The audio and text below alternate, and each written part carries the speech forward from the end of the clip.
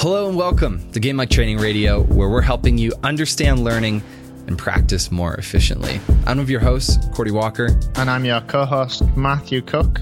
And today we are joining Peter Arnott and Graham McDowell, two incredible coaches who are going to talk to us about constraints-based coaching and what we know to be the dynamical systems theory. So these two are doing an incredible job with this, and they're going to talk to us about some skills testing and how it relates to this theory that they are promoting. And I must apologize in advance because I'm going to be leaving around halfway through, so you won't hear from me towards the end. I'll let Cordy take over there. And if you are very interested in this and you're enjoying the content, what we're putting out, you can head over to Golf Science Lab and sign up to our Game Like Training space over there. For sure. We're in the midst of the course right now. It's been quite fun. We're in week 2 at the moment. And if you want to learn about maybe catching the recordings of the next course, golfsciencelab.com/GLT, get on the notification list and we'll let you know. Otherwise, this was a super fun conversation with Pete and Graham. Great guys and some really good messages to pay attention to here. All right, let's get into it. All right, excited to be here with Pete and Graham. They are two guys in Scotland who have really adopted a fantastic approach to looking at learning through kind of an ecological dynamics model and constraint-based coaching. And today we're going to chat a little about that, chat a little about skills tests and learning in general. Pete, Graham, how's it going? Not bad. Yeah, good. Thanks, Cordy. Awesome. So if people haven't heard of constraint-based coaching or seen some of the stuff that y'all have posted, what does constraint-based coaching mean? And I'll throw that to Graham first from more of a high level, but what does that mean? What does it mean? It really is, it's a framework that is inclusive of the environment, the individual, and a specific task. So it's making sure those things are combined. It was a model first designed by Carol Newell, and it just looked at the kind of confluence of constraints combining to create goal-directed behavior, and how that you could change constraints. If you were to change up any of these constraints, then behavior inevitably changes. So you could think of it like if you change the mix, you change the outcome. So the mix of the different constraints that are impinging on a performer at any one time. The coach's job within that framework then is to look at how the performer's doing, where they're wanting to go, be aware of the constraints impinging on them, and change them up in order to try and change the performer's behavior. So it could be any number of things that you're trying to change. It could be psychological stuff. It could be structural stuff in terms of the player's motor pattern. So it's really based on that. It's theoretically underpinned by things like dynamical systems theory and ecological psychology. More interested in where you do things rather than what you do. So, I like the term ask not what you do, ask where you do it, is a better predictor of future behavior than anything else. And that if you know where the performer is and the type of space the performer's inhabiting, then you can make pretty decent predictions about what the outcome is going to be. So that's kind of the framework behind this. And now I'm going to throw it to you, Pete. So in case people don't know, Graham is more of the academic. He's a lecturer and Pete is the coach. So I'm going to throw it to Pete. Give me the practical example of what this might look like in the real world. What it might look like in the real world. I think touching on more like what we're going to cover today, Graham and I really cover a lot of the kind of representative learning environments and effective learning. So emotion-laden training environments that represent performance. So a snapshot of that, Graham. A snapshot of that in real life. Yeah, is what you mean. Yeah, I mean it's trying to. I would say it's trying to create environments that the performer recognizes. Yeah. So it recognizes in relation to the level of performance that they're playing in, and therefore it gives them an opportunity to refine their skills in realistic situations as much as anything. I mean, Pete's saying effective learning, and out of that you have what's called hot cognition and cold cognition, and hot cognition being the stuff that's really emotional. And if you think about the the things that you most remember in your life, the experiences over the last 20 years that you most remember, they'll be the ones that are the most emotional to you. You know, and cold cognition would be the kind of stuff that, it happened, but you don't remember it. So we would say ineffective practice is the stuff you don't remember, and that's cold cognition. And effective practice is or affective practice is the emotion-laden hot cognition stuff that you really remember. And hopefully by practicing in that environment, you develop some strategies that you're going to be able to use and transfer to the performance context. So smashing balls on a driving range, block practice, meaningless skills tests where you're just going through the motion, very much cold cognition. Practice where it's really emotional and you're kind of getting frustrated and you're nervous and you're apprehensive and you're all these things, then that's more a hot cognition context. Yeah, and even just to add to that, the two marry together as well. So, you know, your skills test like the TrackMan Combine, you could potentially say that there's some hot cognition in there. There's some emotions that represent performance. However, the actual game or the skills test doesn't represent, it doesn't transfer to the golf course. I had an interesting conversation with a tour pro in Australia on Sunday, and he was telling me how, you know, he scored brilliantly in the combine and then went out and missed a cut by miles the next day. You know, and to me that tells a story in itself.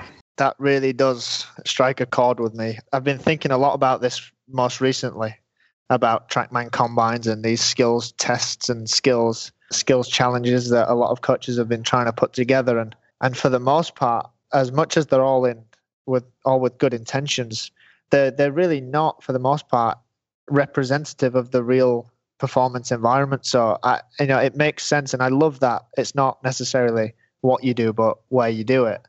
Because traditional, we know, and you know as well as we do, that, you know, most practice nowadays is beating balls on a range is just not representative of what the environment that the golfers are going to be placed in when they're competing. And there's just like your example there, Peter, with a tour player. I knew a chap that was actually ranked number 1 with TrackMan Combine for a certain space of time. It just so happened that at that particular moment in his playing career, he wasn't doing all that great.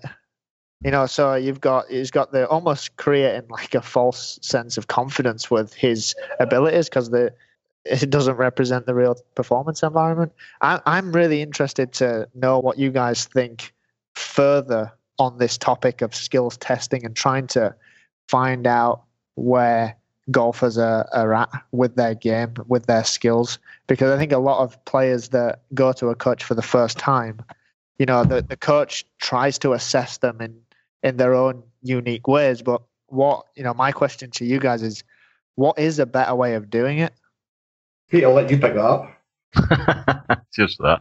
Because my wife's standing here, and it'll just be 2 seconds. Right. What is a better way of doing that?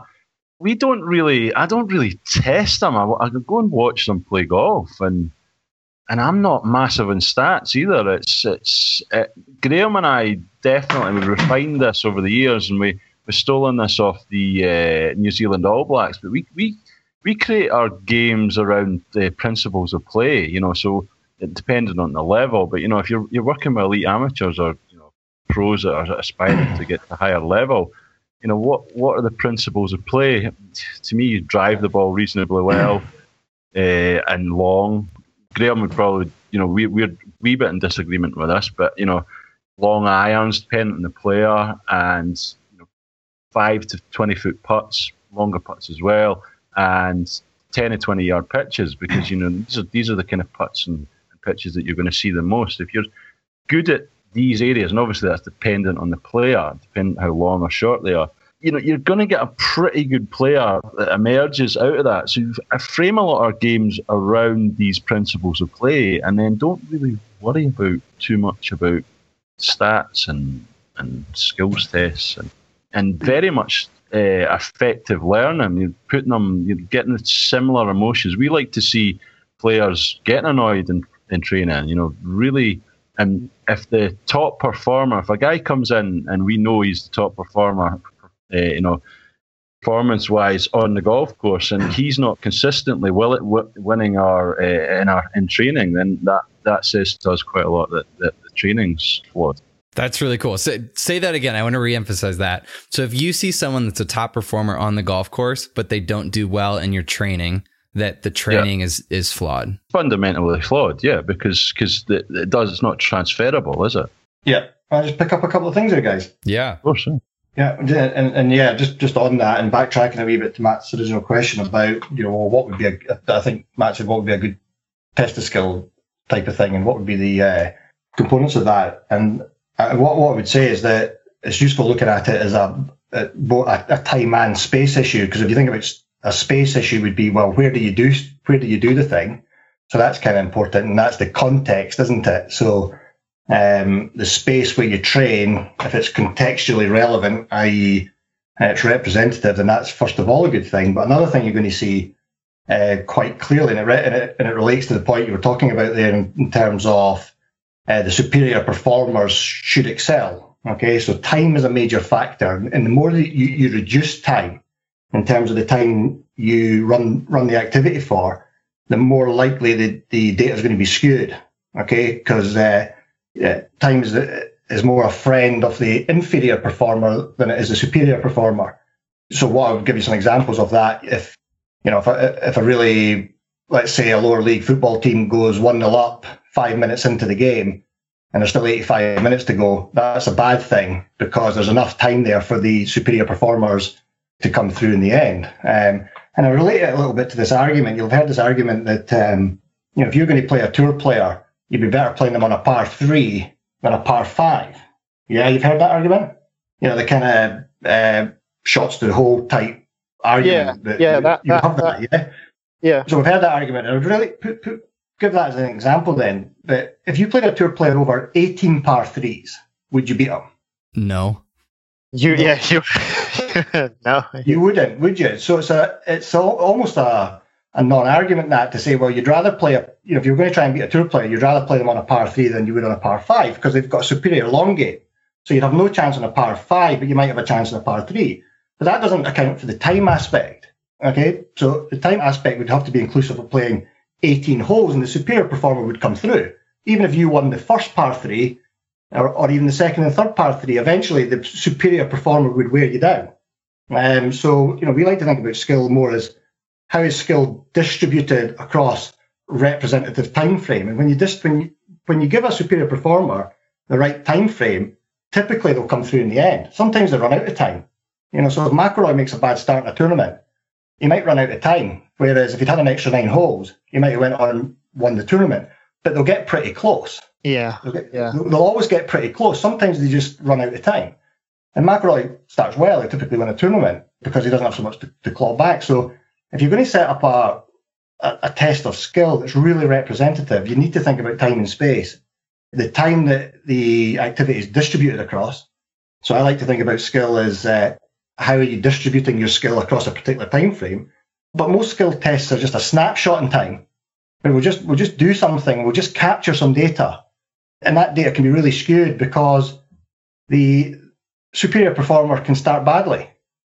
But the very nature of being a superior performer is you have attributes that help you to dig in and stay in there and grind it out and come through in the end. And we see that all the time when we're running things. So we've talked about this before, that we really like to run things over sort of 4, 5, 6 hour blocks because that's what it's like in a tournament. And that really allows the skill to be distributed properly and come through in the end. And when you do that, your superior performers outperform your inferior performers.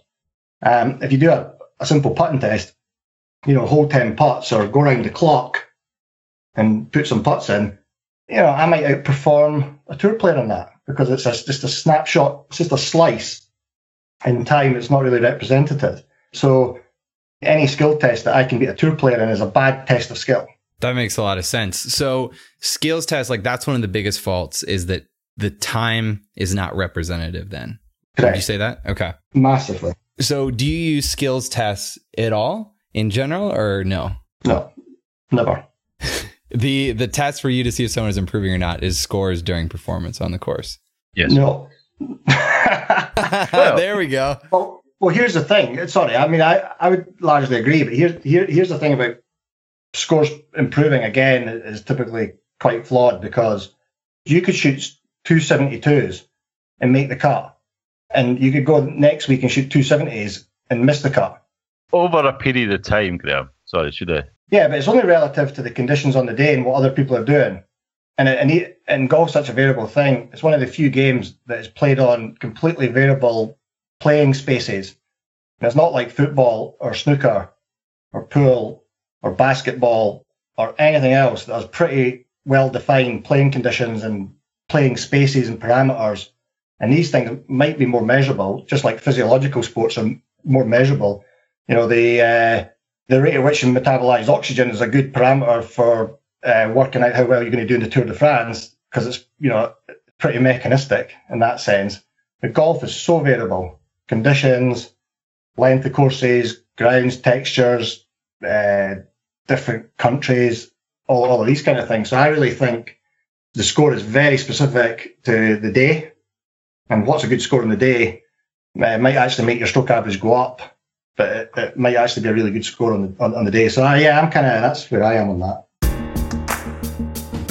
If you're enjoying this episode, head over to golfsciencelab.com/better training and get 4 videos that we've put together to help you have a more game-like training learning environment. We'll dive into the specific things that you can do to get more out of the time that you spend on the range.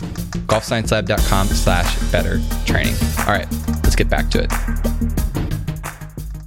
So Pete, when you're working with a student then, how do you know if they're getting better? Like, how do you know if what you're working on, how do you know if these games and this learning that they're doing is actually improving them? You know, what do you look at? Like, what are some of those factors? To me, like, obviously Graham's gone far more in depth in that, but, you know, just over a period of time, are they improving? How are they doing in relation to the field consistently? Are they improving from last year? And feedback from the players. You know, is this training working? Do you feel like that it's beneficial to you? And consistently, I think Graham's going to touch this on this in part of his PhD. Is this training transferable? And anecdotally, we can definitely say that yeah, it is. But I just maybe, and if you come back to me 3-4 years time, I'll be using data and collecting data on players. But at the moment, I just don't see anything out there that really creates a kind of snapshot of what we're trying to get. And it's a question I asked. I was speaking to Mark Bull about, what data is there? Is there any data packages? And I put this out on the podcast. Is there any data packages that actually collect what the player sees in front of them at that point in time? Because I think that's huge. I think if you go back to Mark Bull's studies of how movement changes on the golf course compared to the driving range, and the movement change specifically for holes that the player didn't like. The more I coach and watch players out in the golf courses, generally golf holes that don't suit their eye, in jargon terms, that they struggle on. So I don't know if that answers the question or not, but. No, it does. And so a lot of, people might be familiar with this paradigm of, all right, I'm working on my driving, right? So I'm going to look at my driving accuracy for 9 holes, or I'm going to go on the range and set up a fairway and, it's 20 yards wide and see how many balls I can get in the fairway, whatever it is, right? Like that's a pretty traditional thing right now. You maybe do it every month just to track your progress. So what would you suggest? Like, what's the alternative? Or it could be anything, right? So like Graham said, the putts, like around a clock, right? So this month I go do, a putting skills test. And then I'm going to do that in a month to see if I've improved my skills after working on some different things, right? Like, what is the alternative to doing that? I suppose the easy option is go find players that are as good as you or better than you and play them for money. That's the easy option. Games, top of my head, take me a while to describe them, but we can post a couple up if you want after this podcast. Okay, for sure. Cody, you're specifically meaning there, somebody's struggling with their driving. What should they do? Well, I'm just saying like a traditional skills test model of like, I'm going to do an initial assessment right now, right? Or I'm going to do this test to figure out where I'm at with skill X, right? Could be driving, putting, etc. Yeah. And then I'm going to work on that for a month, and then I'm going to come back and I'm going to do another, assessment or test to see if my skills improved or not, right? Like, I think that's a pretty traditional model. Yeah. Yeah. What would your suggestion be in alternative to that? Just skip that altogether? Yeah, I mean, I just wouldn't do it. Frankly, I don't think there's any point in test. It's not a test of skill if it's something that is, if you're doing that in an environment that is removing you from the constraints that are impinging on you in performance. If performance is where you are referencing your improvement to, so you're going to see people who improve their stats in almost every area of the game at times, and yet they'll not necessarily lower their score at times because it's about putting the whole thing together ultimately. So I don't think kind of going to the range and hitting 10 shots to see how many you put in the fairway and then come back and you have that statistical phenomena of regression to the mean. Whereas if you go out and 2 out of 10 in the middle of the fairway, next time you go out you're going to improve on that. And likewise, if you go and put 9 out of 10 in the fairway, next time you're going to go out, you're going to get less than that. So, and there's a major luck factor in that, like holding 10 putts in a row from a given distance. It really comes down to luck. If you wanted to look at it like that, it'd be more important to say, well, 2 drives out of 10 in a given area is very good if everybody else was only putting 1 drive in 10 in a given area. So it's relative to other factors, isn't it? It can't just be taken in isolation, because in isolation it doesn't make sense. Nothing makes sense. So if you go and put 7 drives out of 10 down in a given area, but your 5 other closest competitors all put 8 out of 10 in that area, then you were behind them in those, if that's your measure of performance. So again, it's not just testing skill in non-contextualized environments, it's also just isolating things like that and realizing that, well, that's not really how things work, is it? Because if it did, well, then you'd have to say, well, let's go and do this. Let's have, we've had 3 drives out of 10 in that given area. Everybody else averaged 1 drive, so that's great. On that day, your skill was better than all of these people. So it just doesn't add up, Cordy, I don't think, once you start kind of looking at it in terms of, let's go and just test a bunch of things here to get a number so we can go and work on it. Well, as I say, that's kind of just taking something in isolation, and it really, for us, distorts the meaningfulness of what of the data that you're collecting. Yeah. So I mean, I like that. We're not isolating specific skills or a specific stat. And both of you have mentioned now, like, looking at what other players are doing or playing against someone of a similar skill or better skill.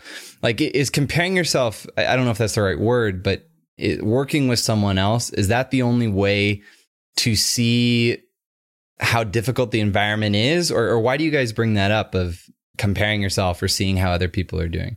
Well, because that defines performance levels. People will typically find their level, won't they? So you'll not be playing on the PGA Tour right now because it's not your level. So typically people have levels that they're playing in, and sometimes you're playing 10% above or 10% below, if you like, but you're still able to compete in that particular area. It's the very nature of the game. It's a sport by its very nature that it's comparative to what other people are doing. Only 2/5 of the competitors make the cut every week in a tour event, so 3/5 don't make the cut, and that's a comparison of your score to their score over a given time frame.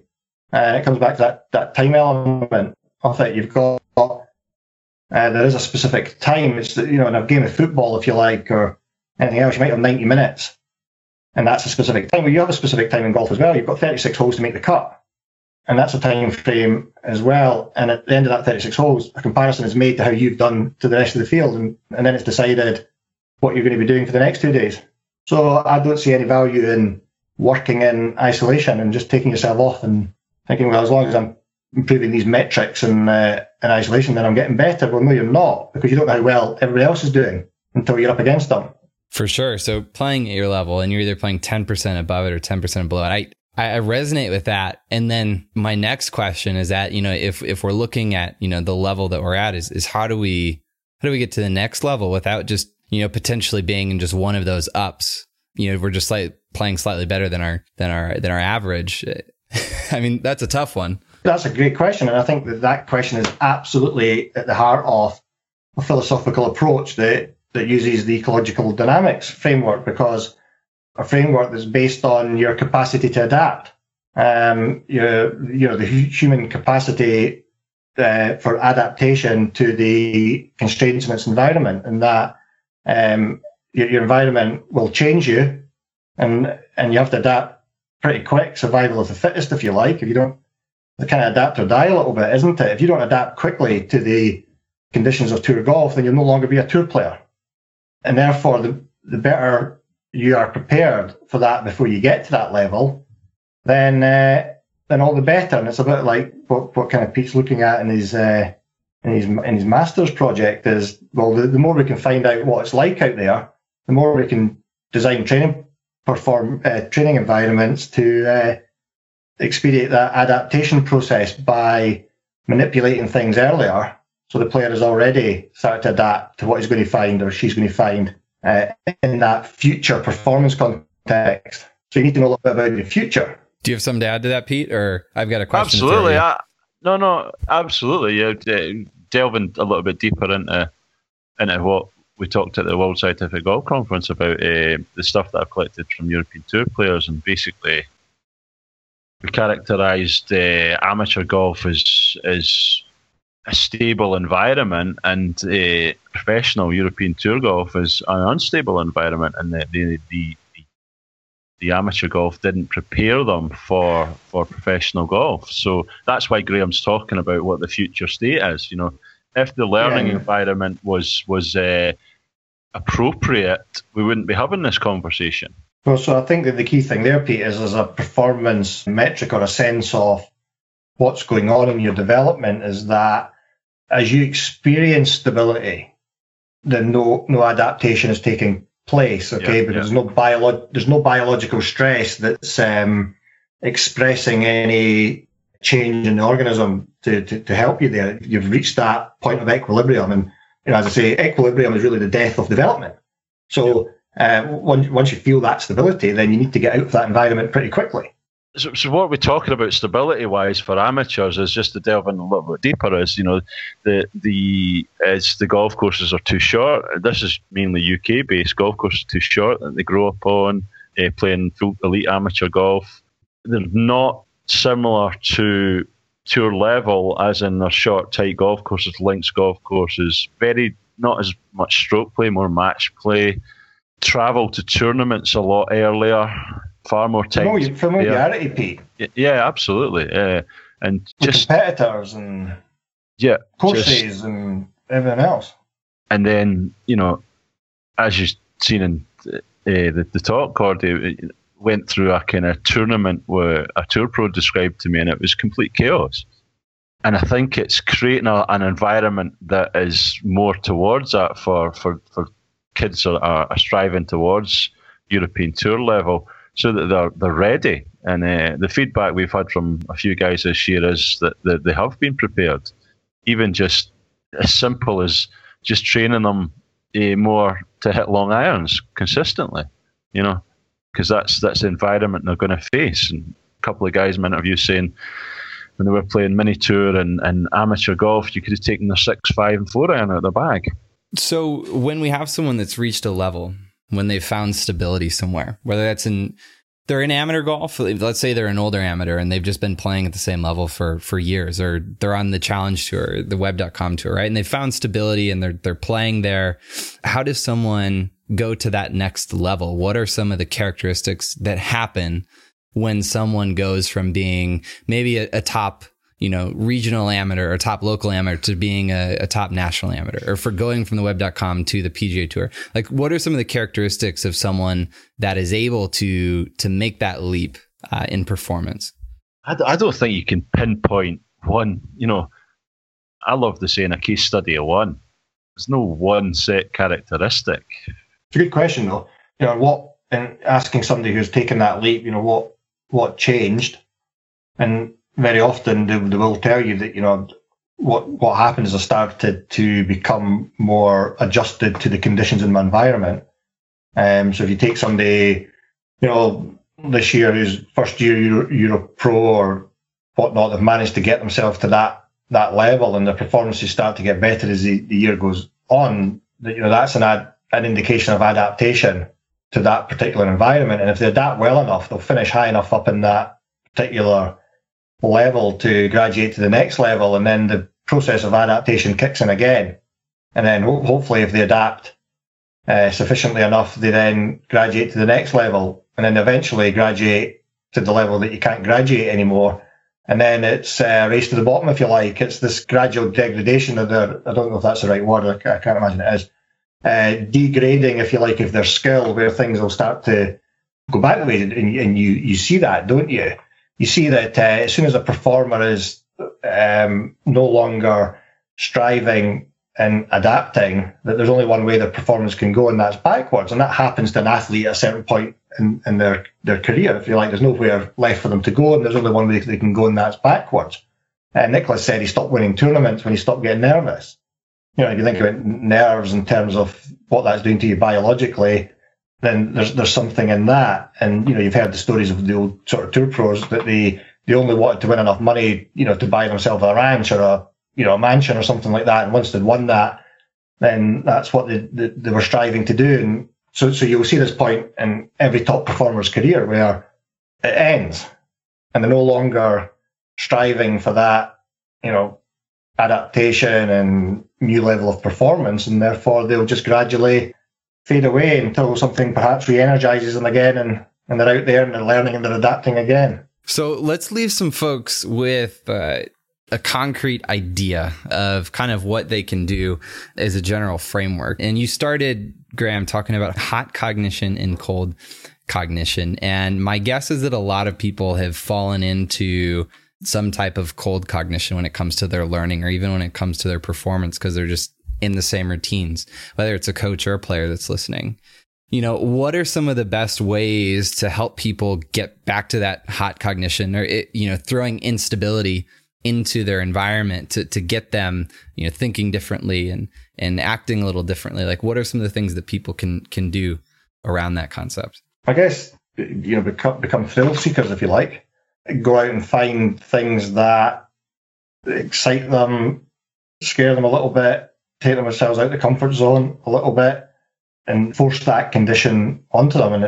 And psychologists have talked about it for decades, if not centuries, haven't they, about the comfort zone and finding that space out with your comfort zone. And I think it's as simple as that. I think it's, find a new environment and learn to adapt to it. And, I've posted the link about Rodney Mullen probably 20 times on Twitter now, and he was the skateboarder, right?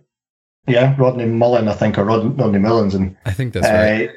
Yeah, and he pioneered lots of stuff, like ollies and whatnot, pop and ollie and all these kind of things. And he just simply said whenever he kind of ran out of ideas and he wanted to learn something new, he just sought out a new environment and learned to adapt to it. So that's like, sort of terrains and areas and spaces that he didn't know how to negotiate on a skateboard, and he'd have to go and he'd have to make a lot of mistakes and fail and hurt himself.